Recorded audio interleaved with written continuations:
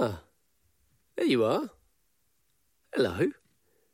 Welcome to another In the Making with me, Jim Biddulph, a podcast that talks to makers about making. This week I'm joined by illustrator and artist and all-round good egg, Rebecca Strickson. As you might gather from our chat, Rebecca is another creative soul who spends much of their time making in the same studio collective as me in Margate here on the southeast coast of England. Her work is bold, colourful, currently very symmetrical in style and regularly political in terms of the language used within the messages that she incorporates in her visual designs. You may well have seen her work, not least publicly during the COVID-19 lockdowns here in the UK, and maybe when receiving some mail through the UK postal system. But more of that to come. We sat down to chat the week before Christmas of 2022, which is always a busy period for Becky as she has a retail business that proves to be popular at that time of year because, well, she makes very lovely and very livable artwork. She did in fact tell me that on the morning of our record, she had a flurry of online sales at 3 a.m. Such is the life of an independent artist and illustrator. In terms of the content of the chat, I think we cover quite a lot in this one, including why she's popular in Wales, how she made the leap to independence, why politics and community are important to her practice and indeed her life, the joy of being paid to colour in, being confident as a designer, I particularly enjoyed hearing that, artistic flow, and medical loop. But we start discussing how her work began to look the way it currently does as a result of making a vote Labour design in the lead-up to the UK 2017 general election. So, I mean, I am, if you know me personally, or if you don't, if you follow me on Instagram, I go on about stuff. Yeah, and here we are. Yeah, I'm the dream podcast guest. I am a political, very political. I believe everything's political. Mm-hmm. I believe we live in a world where to deny politics is prevalent in things, or to suggest that you're not bothered by politics is an extreme privilege. So I feel like it seeps into every area of life. Oh, to not be bothered by it would be a wonderful thing, especially nowadays. Yeah. Especially at this time, literally right now when we're talking. Yeah. So yeah, I think that's the side of me in my art. Mm-hmm. Other people's, personality that comes through their work might be down to their views on life, sex, death. Mine is politics, I think. Yeah. I do make personal work, but not really deeply personal work about me. It's more about my views on things. Yeah, which gives you the opportunity to grow an audience that share in a similar mindset, I suppose. Totally. As I was just saying to you, I'm very popular in Wales. Yeah. Hello to all my Welsh fans. I've done a lot of work in Wales, which is still a traditionally left-wing area. Yeah. Was it a conscious sort of decision to deliver that message in a very kind of, dare I say, quite sort of flamboyant, certainly very colourful generally, and very intricately designed, very very aesthetic, I guess is what I'm getting at there, kind of way. I think something that happened at that point was an accumulation of several things in my practice that ended up with what it looked like at that point. So there was, on one hand, I went researching makes it sound a bit formal, but I had been working for about a year on personal work that was very design based, and by that I mean very based on ancient design and aesthetics and like Persian and Muslim Islamic design, as along with Rococo Italianate. So there had been a lot of work that I'd been doing on different forms. I've been making playing card designs, right. And there's a very specific look to playing cards. Yeah. I did it was a piece of work that I did for Agent Provocateur and made a pack of cards for their private clients, which had kind of sent me off down this route of that kind of design. So there was that had come into play at that point. I'd also been and the political side had come in. I'd been started reading and getting into trade unions and trade union banners specifically, and the aesthetics of trade union banner making, and the resurgence of that over the last 20 years probably. That had definitely come in. So those were coming from two directions, and I just stopped working in black and white. So I used to solely work in black and white. I didn't know that. Yeah. Wow, that's a revelation. It is when you look at my work now. And I realise it's because I'd been scared of colour. Right. And I'm an incredibly colourful person. So it had been a bit like, I mean, that's it. You look at it now and it's like, that's insane. In what way do you think you were scared of colour, and just why? I have a type of work that I don't really do much anymore. Right. Very, very kind of realistic sketching. All computer-based still, all Photoshop, but just purely drawing into Photoshop with nothing on the pen other than it was set at, so it looked a bit like a pencil. Yeah. That was it. So that's up until that point. So this is up until 2017. That's the sort of style that you were generally working with. Generally working right. that. So okay, I'd done work shift. for arts. Did a lot of work for Artsy over a few years. Toronto Globe and Mail. Various people doing portrait work. Right. And if you go back and look at them, they're very like pencil sketches. And I just was getting to the end of that, and I realised that this wasn't me. I wasn't comfortable doing it. I didn't really like working in that style. It didn't feel like I was being honest to myself working in that style, because it wasn't what I wanted to do. So the design had come in on one side, the political side, the wanting to not do that. And it all kind of punched together and amalgamated. And out came this kind of faux trade union, but with bonkers colours, protest, well, and pattern and it's interesting you say about the playing card. I've actually never really thought of them in that way, but I can totally see that as the blueprint, because you have these vertical and horizontal. Well, you have mirroring throughout, so you have symmetry throughout, and the sort of lavish pattern. Yeah. I think symmetry is a really important point, because that is always missing, obviously, when you're sketching.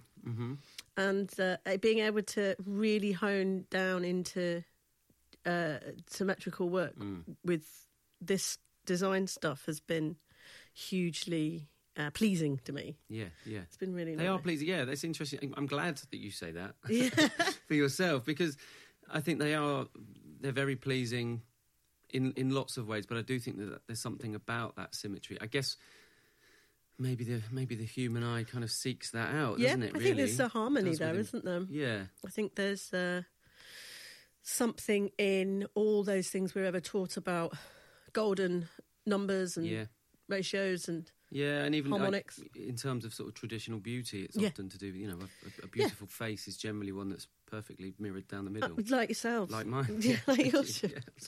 I was going to say anyway, but thank you. Okay, that's fine. and your. Yeah. But no, they are very satisfying to look at. But then I suppose that extra layer of, you've said about protest there, if you're that way inclined, to have that sort of mirror back in the other sense, in the more metaphorical sense of like that. Yeah, that's my view. I agree with that. I'm with you. Like, it creates, and I think it's a word that hasn't come up yet, but I know is important to you. It creates a sense of connection and community. Yes, definitely. Which I think comes through within your work, and I can see. Yeah, sure, you wouldn't have had with the sketching work before. No. I think. And it's interesting that you said that I guess you didn't feel authentic. Yeah, in I think doing that's that. really what it was, and I think that there was it's a pretty lonely profession at times. Illustration. I'm not talking. We're not we go. I say we're not hermits. We are hermits. But a lot of people work alone. Yeah, solitude. Even if they're in a studio, they work alone in a studio. Unless you are working collaboratively with other people, you tend to be by yourself and thinking about stuff by yourself. And so it can be hard to get to work in communities. You can go wider communities of, there's some wonderful meetups organised in certain places, but obviously that tends to be limited to larger towns and cities. But there's a lot of people over the last 10 years who worked on that and made some great things happen. Yeah, but it's generally you at the computer or you at your drawing board. Yeah, and I suppose even with sales, which is obviously integral because as you've touched upon, you're self-employed, so this is a job. You do have to make money from it. Yeah. But even a sale doesn't necessarily. I suppose it creates a sort of instant is it dopamine hit of having the sale, and there is a connection there.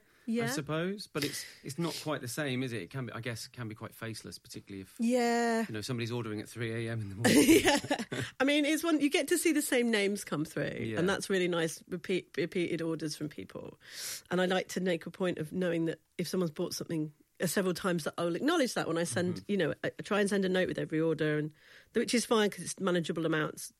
But I'm aware that obviously I want to grow it to the point that isn't possible. But it's it is. It's a fun. It is. You've got that dopamine hit. You have that kind of like gathering. So, and I think I hadn't gone into this because I just didn't think anybody wanted to buy it. I didn't think anybody would be interested in any of my work. Yeah. I mean, why would people want to get hold of it? And then the first thing I made was that Vote Labour.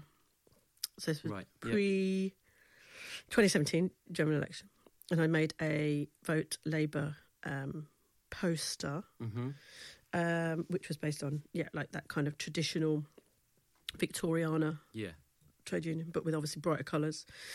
And it went mad. It went absolutely nuts online. And it was shared by people who have like millions of followers. Yeah. And I get my friend accosted Jeremy Corbyn. Oh, wow. And I know he has one. Brilliant. He ordered one off me. Yes, it was just nuts. It was fun. And I was like, oh, right, maybe there is something in there. It's interesting, isn't it? Because it's tinged with an element of sort of disappointment. Yeah.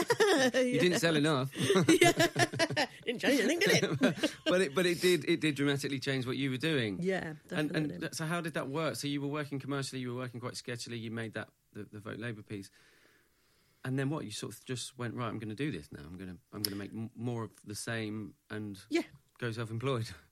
I was already self-employed at that point. Right. So I've been self-employed since 2010, 2009. Oh, okay. Yeah. 2009, yeah. And so I'd been kind of like farting about, doing various things. The stamps, which are on one hand one of the best things I've done, on the other hand one of the most disappointing things I've done. Oh, really? In the sense that, no, only in the sense that I was like, I've made it.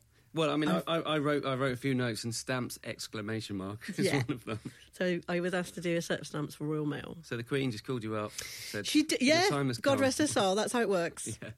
We used to joke that they generally need to make a TV programme about this because it's one of the most archaic, insane systems. Right, is this where the disappointment comes from? No, that was quite fun. Actually, the bureaucracy about making them was actually quite fun in a way because I worked for an agency in Manchester, True North, who were fantastic, who were then working on behalf of Royal Mail, who work on behalf of the Queen.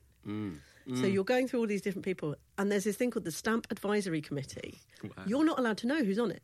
Wow. You're aware that it has, members of the palace, members of high-ranking members of Royal Mail, some heads of design companies. Right, I was going to say, surely there's got to be some sort of creative bods. But they're people that like own like stuff like Wyden Kennedy. Interesting. So you've got one hand, you've got the Royal Mail going, it needs to look like this because there's all these legal things. Well, yeah, can't show weaponry. Right. So you wanted to can't show religious symbols. One of which those stamps is Avebury. The joy of these are all Neolithic, ancient British places and objects. Yeah. The good thing about that is that nobody really 100% knows a lot. Well, they do. Yeah. English Heritage know a lot of stuff, but there is artistic license. There's artistic license there, definitely. But they were like Avebury Stone Circle. We probably believe it was used for ceremonial practices, but we can't show them as religious or anything like that, or sacrificial. So really, really, really, really interesting job. But you're working to three different peoples, and then it goes to this committee. And then they come back and say something different. So you're like, oh, right. No, it was more the only disappointing thing came was that when I did it, I was like, this is incredible. Yeah, I mean, it is. It's phenomenal. It's amazing. It's a wonderful thing. And it came and travel around the country. Yeah. They're currency. They're literally archivable. They're kept forever. Yeah. No, it was more that I did it and was like, that's it, it's amazing. And then silence. Oh, no. No work off the back of it. I see. So you'd set I got myself a bit too big for my boots. Set a level of expectation. Yeah. And I was kind of like thinking, this will be really good. This will be really But Yeah. no. And the only bit of work I've got off it, I'm doing now. Oh, really? Yeah. I had noticed you're doing some quite sketchy-looking work. Yeah, I'm working... I can't talk too much about it. I love saying things like that. Oh, I can't tell you, but I'm going to tell you. It is for English heritage, again, and it is based on one of the stamps. Some more old stuff. Some more old stuff. And it's actually been really... It's been long, but it's been a really interesting job. Yeah, nice. Because there's a lot of research involved in it. And does that sort of quash that previous disappointment, or was that actually a very valuable learning curve anyway to kind of... You know what, I think it's a bit of both. It's cemented that I was right to go and do something else. Mm-hmm. And because that was the catalyst to changing everything. Because I was like, right, well, I don't want to do it like this anymore then. Right. Out of that disappointment. Out of that disappointment, I went, Phoenix from the flames. Yeah. Phoenix Nights from the flames. It was definitely, that was the catalyst to go, right, something needs to change here. And maybe it's time to take a chance on this thing that you actually really want to do. Yeah. In terms of style. That was a huge part of it. But actually, coming back to it now, it's quite nice. Yeah. Because there's been a break. There's been a 5-year break of not doing that work. So it's actually like, is there a possibility to mix the two together in some way? Well, yeah, and also does it beg the question of, for all of anybody creative really, like, or anybody in life, is it 5 years? Is it even possible for a new shift? Not even like going back. Exactly. Shift, like I think you're right. I think that's really important what you say there. I personally am someone that absolutely abhors going backwards or retracing steps or repeating myself. Mm-hmm. So I think that whatever comes next will be different.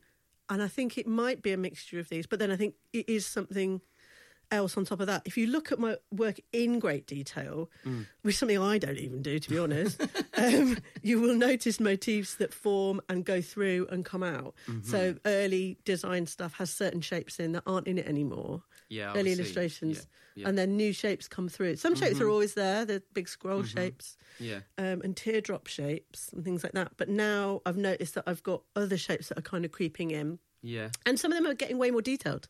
Yeah. So we're kind of going back into that detail again. Yeah, I mean, you can see there's an evolution of the designs, but I suppose there is, well, definitively a Rebecca Strickson style at the moment. I kind of wonder, is that, based on what we were just saying, is that a help and a hindrance? Is there that fear that, like, well, if I'm going to do something quite different or entirely different, how are people going to know it's me? Will this audience that like my work now still like, do you... Yeah, I feel really confident about that. I feel very happy in myself that people will know who it is and they'll know it's me, and that I can only gain new people. I'm not going to lose them, which might sound a bit arrogant, but no, it's refreshing to hear. Yeah, no, it is. I am really lucky. Is luck the word? I don't know. I don't have imposter syndrome. I'm really good at what I do, and I know I am.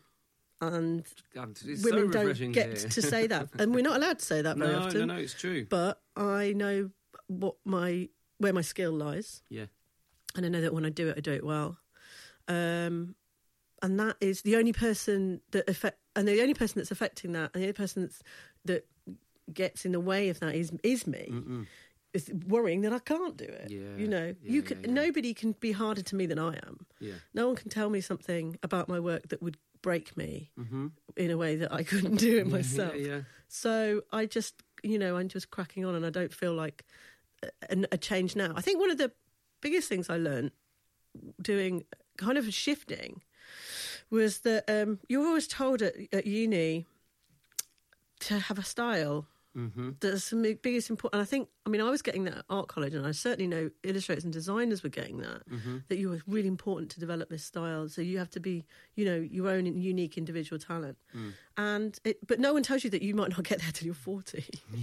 Yeah. And also that whatever you come up with at like 18, 19, 20, it would be weird if you were still doing that. It's an interesting for your whole point, life. Yeah, weird and potentially quite boring. Yeah, at the very least. And also, your style may be to constantly be changing. That could be your thing. Yeah. So I think that I don't know. Obviously, I've not been in education for 20 years, and I presume there's a lot of difference in teaching now.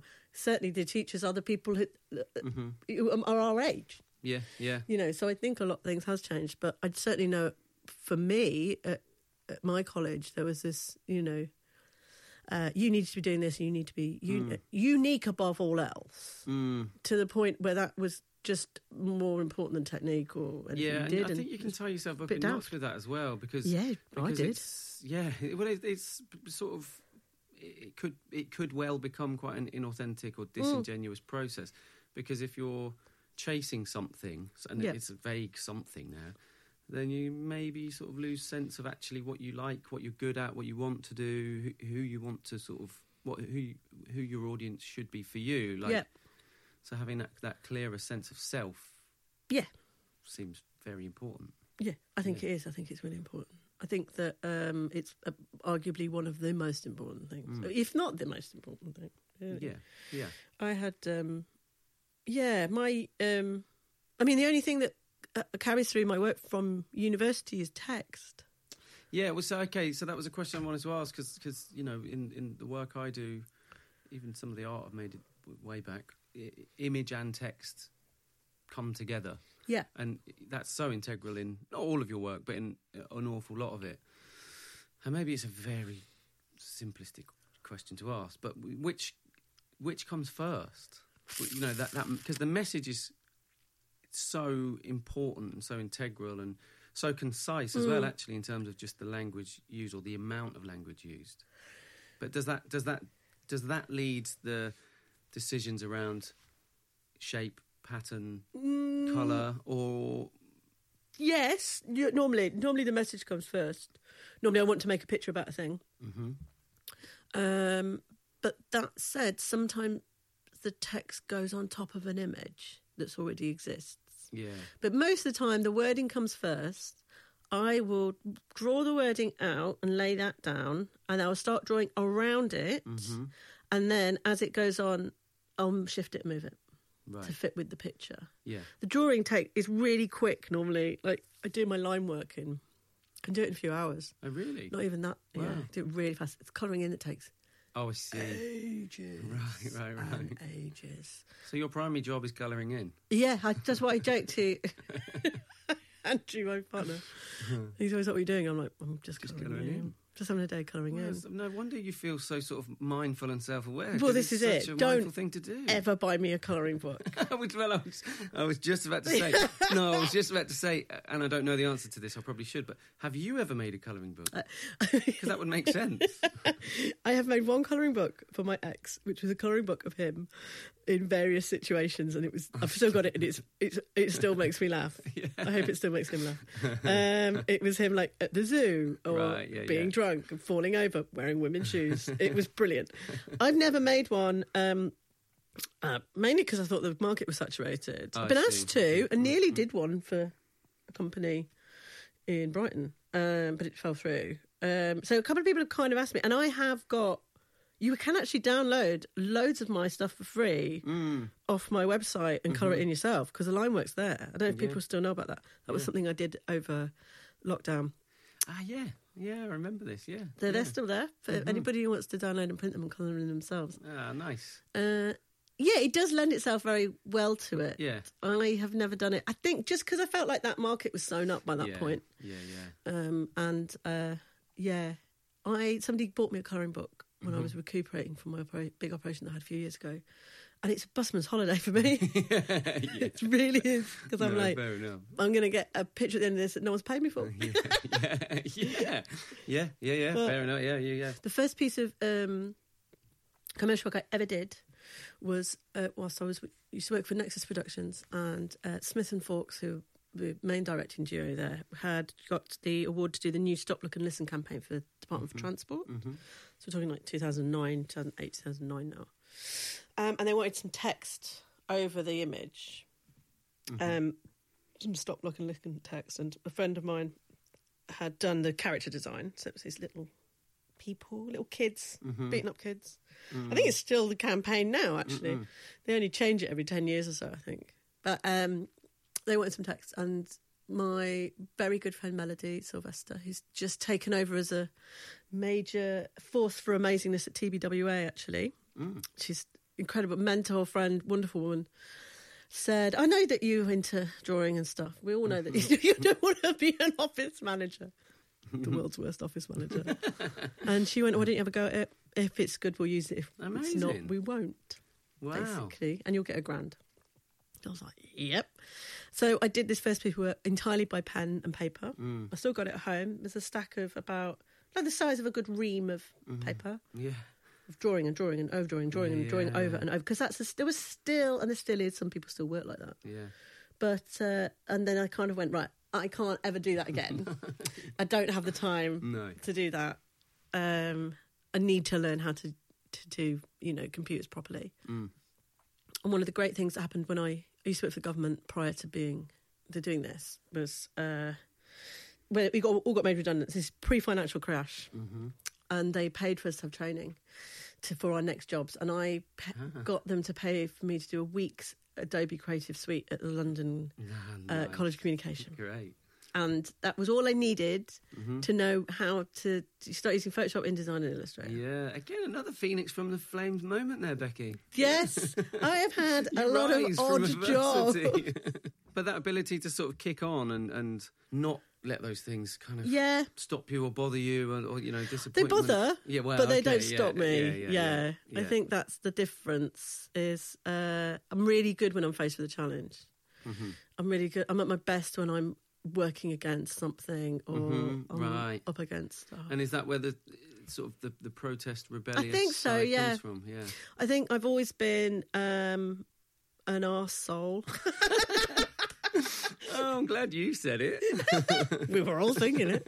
And no, I've always been somebody that's just been like, oh, I'm not going to do it like that. I don't want to do that. I don't want to do that. Yeah. My mum was always like, we could never tell you anything. Yeah. Because any time, you always be like, yeah, I know. Yeah, I know. I already know that. You sound insufferable. I was a horrible child.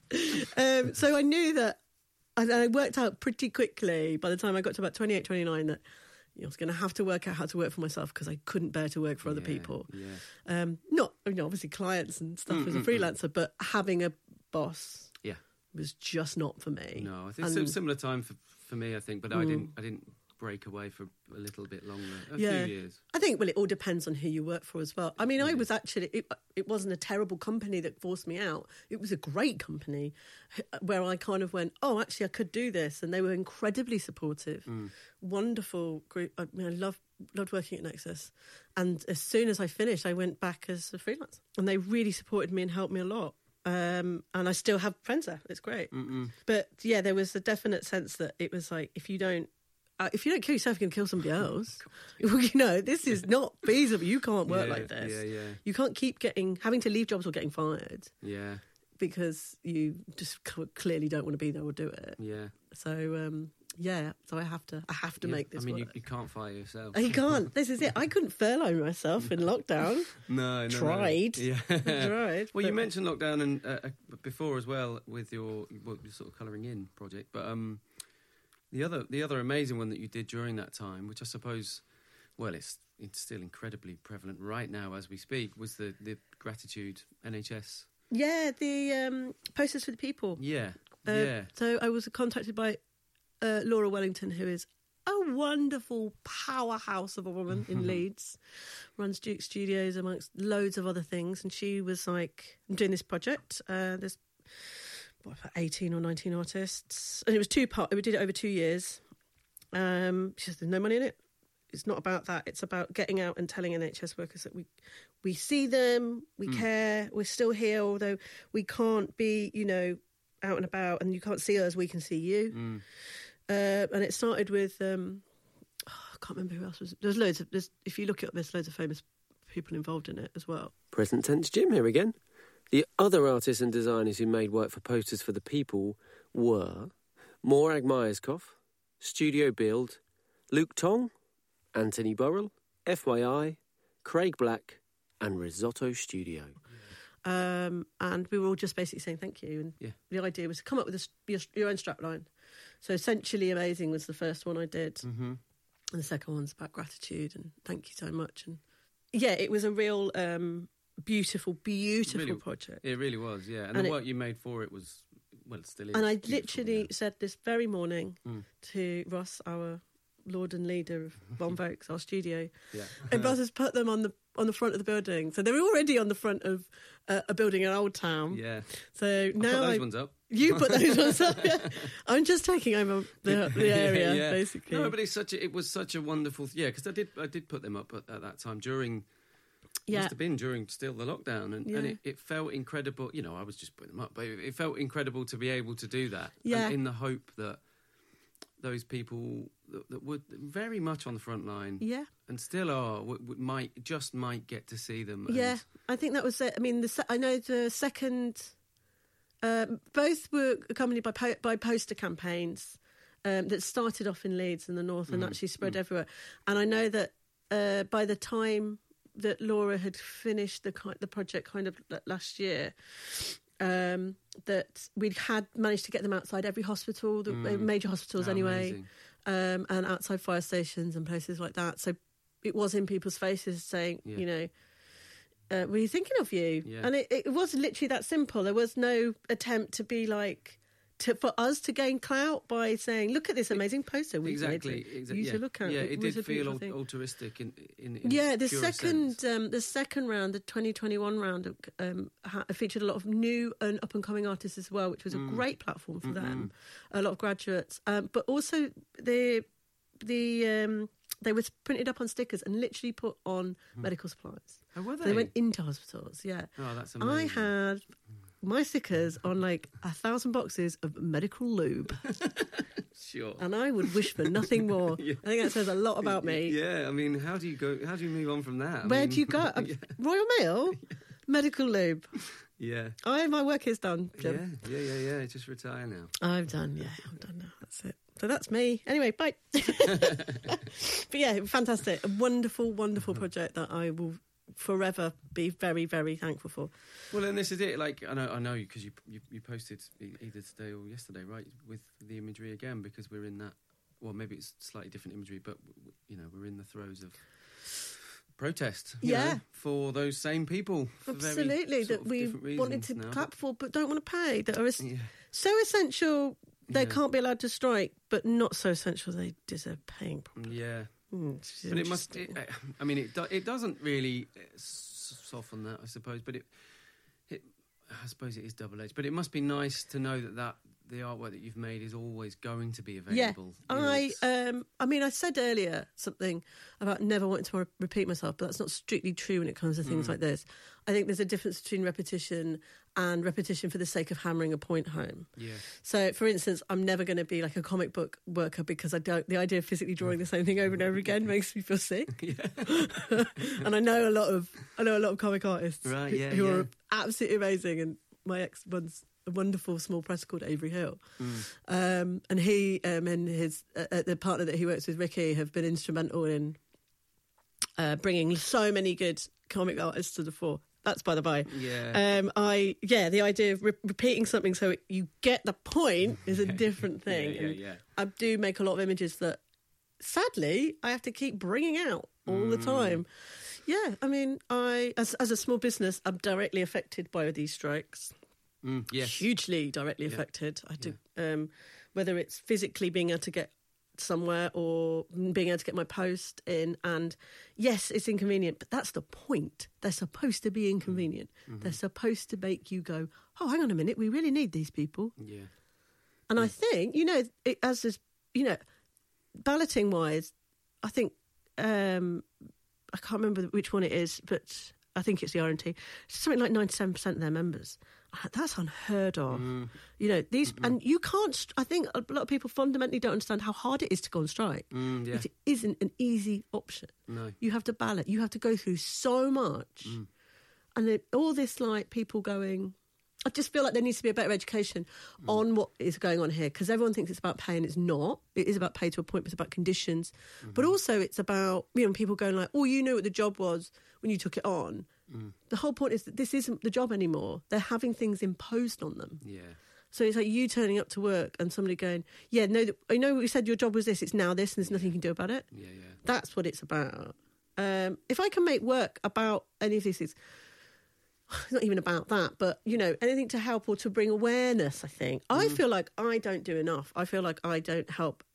There's so many more things I could be doing.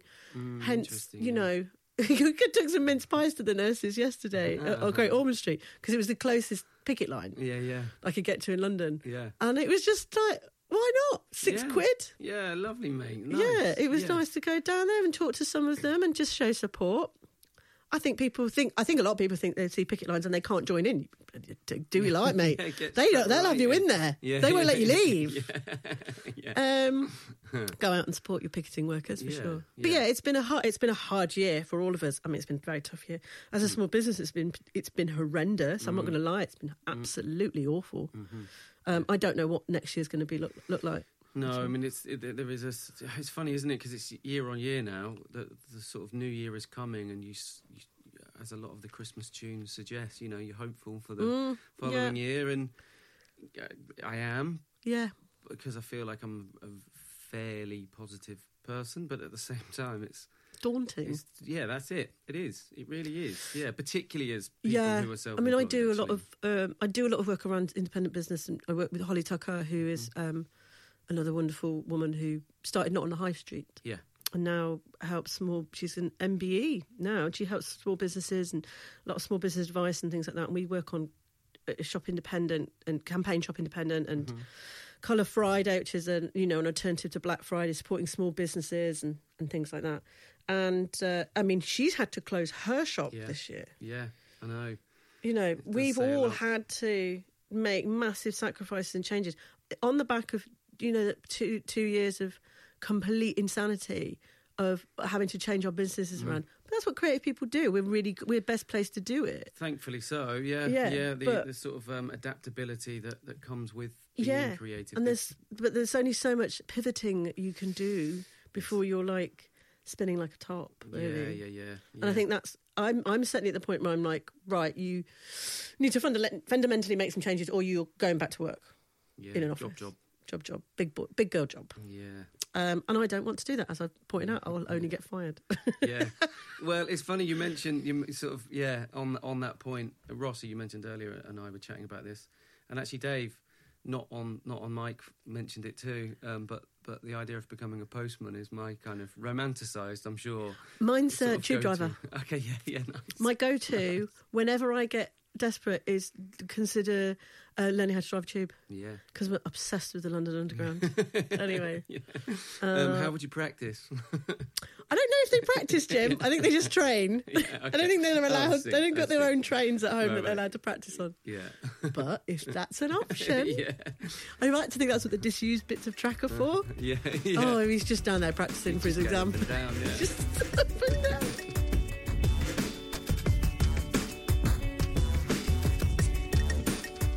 Well, there we go. Thanks so much to Rebecca for taking the time out of her busy pre-Christmas schedule to talk to me, and for being so honest and open in sharing how she works and how she's gotten to this current creative place. I think that conversation provides all the evidence required to suggest that neither she nor I should ever be in full-time employment. But it also says a lot about having a solid sense of self professionally. And with it, the confidence to acknowledge and say that you're good at the thing you do, or things. I guess when you think about it, it goes without saying if people continue to employ you or buy your work. And yet, we often don't, at least not to ourselves. I think Becky is also a great example of someone who knows their values and uses them as a compass to help guide her practice and working life. Although, I do hope they help her to realise her dream of becoming a tube driver one day. Hang on in there, Becky. Do go and have a look at Becky's work, check out her website. I will share some of it myself. And why not buy a print? If not for you, then someone else. They do make for excellent gifts.